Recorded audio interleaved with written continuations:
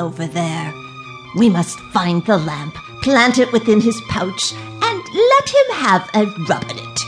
Oh, it must be found, and soon. Nothing ventured, nothing gained, my cunning little bird. Yes, go, let's see what good fortune the drifting sands have blown our way this day. Turning herself into a hooded human form, Chandra left the Grand Vizier and approached the sleeping young lad. Oh, sleeping little fool, you are so handsome. Perhaps a prince? If you looked, you would find that I am pretty too. Find me the lamp, and as you dream, I command you fall upon it. Then she left quickly, turning herself once more into a bird, and flew back to the shoulder of Akbar Jalil. Now, my pet, we shall wait. The world sleeps while we work our best plans.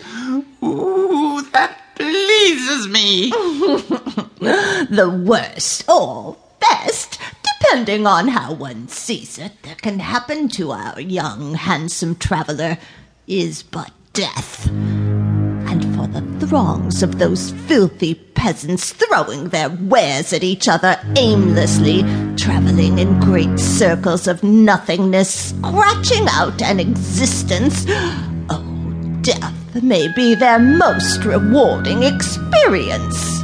Chandra paused. She preened a tail feather. Genies cannot die now, can they?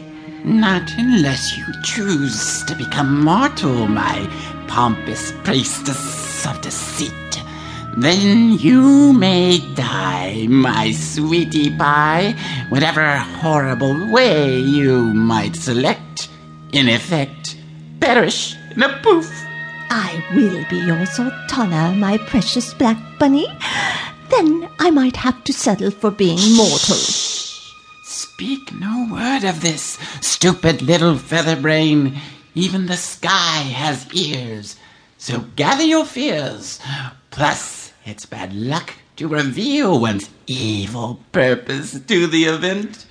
Or must I lock you back into your little black metal box where I found you and liberated you with my considerable magic to gratefully serve me? Chandra bristled. She did not like being chided by the nervous, scheming mortal man she was so tenuously fond of. After all, he had freed her from her 600-year imprisonment in that horrid black box. Then we shall watch, my love, while I pick the breakfast crumbs from your handsome beard with my beak. That's nice, my pestilent little pet. But you have to stop pooping on my shoulder. I can't help it. It's the greens. Well, stop eating them. Eat chopped nuts or something.